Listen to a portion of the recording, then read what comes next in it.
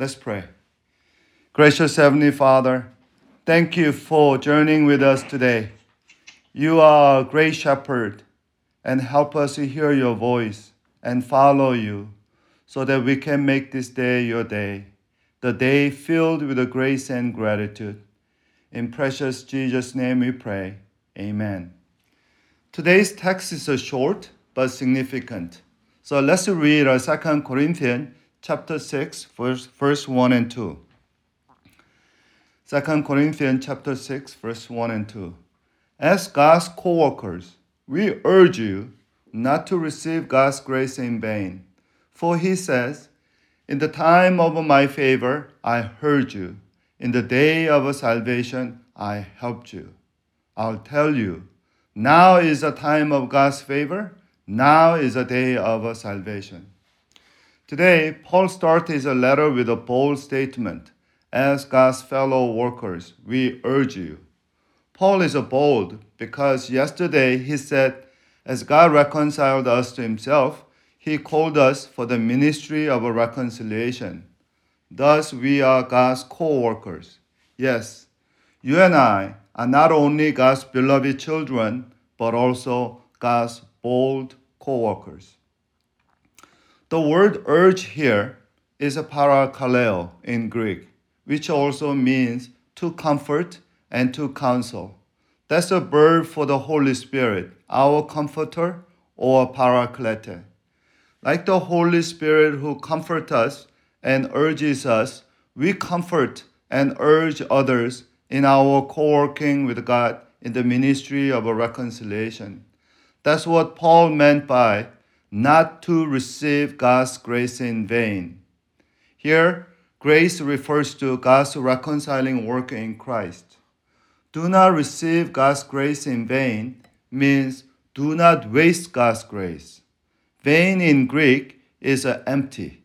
The famous word kanos of Philippians 2, Christ emptied himself. Paul was saying that don't empty and waste God's grace, but employ it and work God's grace to bear fruit. Paul apparently took this warning to heart himself. In 1 Corinthians 15:10, when Paul talked about his call to be the apostle, this is what he said.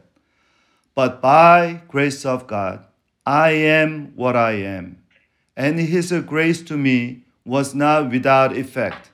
The word without effect is once again is a kanos. It's a without in vain. God's grace to me was not in vain.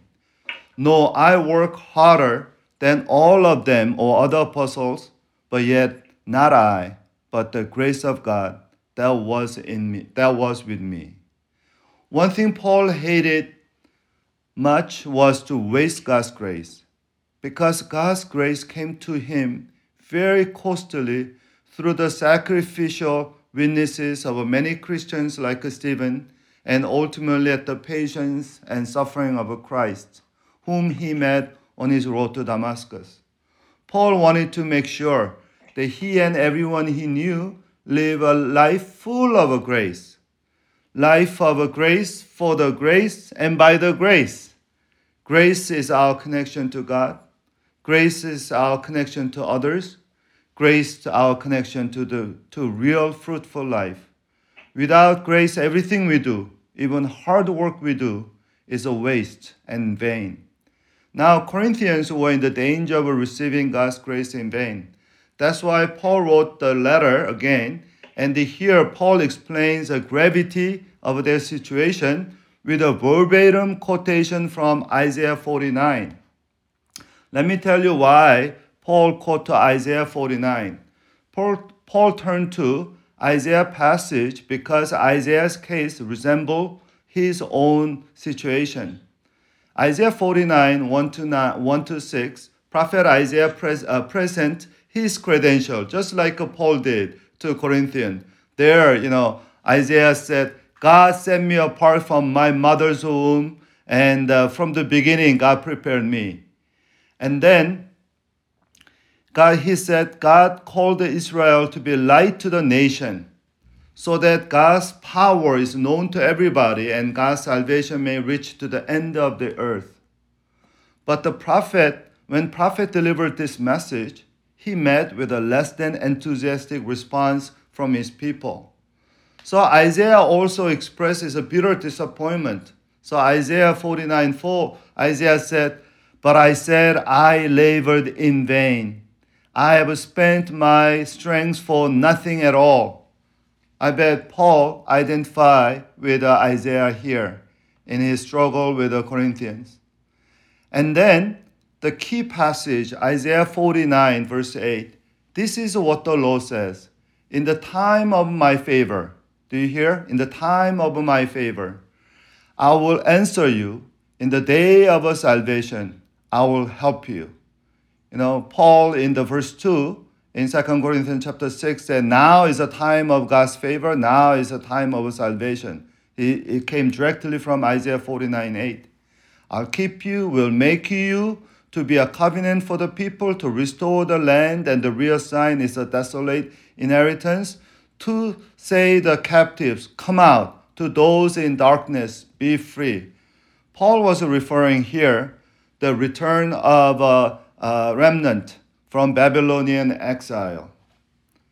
And when Isaiah delivered them great news, the exiles, they were in despair and they didn't hear it. They are not that enthusiastic. They are too tired. And Paul now telling us something even greater than return from exile in Babylon. And that is the eschatological return or change of ages inaugurated by Christ's death and resurrection. Here, the day of salvation means the deliverance from sin's captivity through Jesus' cross and resurrection. So Paul is saying here, telling us that we are living a more critical time than those who returned from exile. By the way, most of you who are familiar with the Old Testament, you know how critical return from exile was. And the story of Ezra and Nehemiah, without that, there was no Israel. Israel was just another conquered nation in the ancient history, and their identity probably gone long time ago. But because of return from exile, Israel revived or resurrected until the time of Jesus. Now, Paul was using that prophecy and fulfillment of exile. He says something gigantically, disproportionately, exponentially greater fulfillment happened through Jesus Christ here. So just like ancient cliche that carpe diem, the seize the day, Paul is saying that now is a time of God's favor. Now is a time of salvation. He is emphasizing this now twice here in verse 2. I'll tell you, now is a time of God's favor. Now is a day of salvation.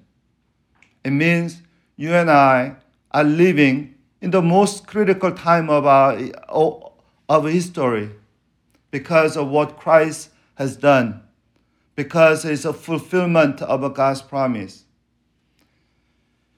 In another word, you and I are the last runner of a divine redemptive relay or race. We are the last runner. And we are not going to give to turn our baton to someone else. But that our finish line is that's where all God's fulfillment is waiting for us. So dear brothers and sisters, today let us run our race, recognizing that God gave us a grace, His power. And let's run fully and the best. So that at the end of the day, we thank God. Lord, today was not in vain. Today was full of your grace. Let's pray. Gracious Heavenly Father, help us to receive your grace not in vain, but in gratitude and power. Help us to recognize that what we believe is not just another religious opinion or personal philosophy. What we believe is the truth, the life, and way to God. Help us to live today fully in grace, for grace, and by grace, because what God ever gave us is your heart and your life and your love in your Son. Dear Holy Spirit, each critical moment of today urge each one of us that now is a time of God's favor. Now is a day of salvation. We are God's favored people, and we are sent to this our respective places for God's salvation. Receive our worship, receive our prayer. Now bless our work. In Jesus' name we pray. Amen.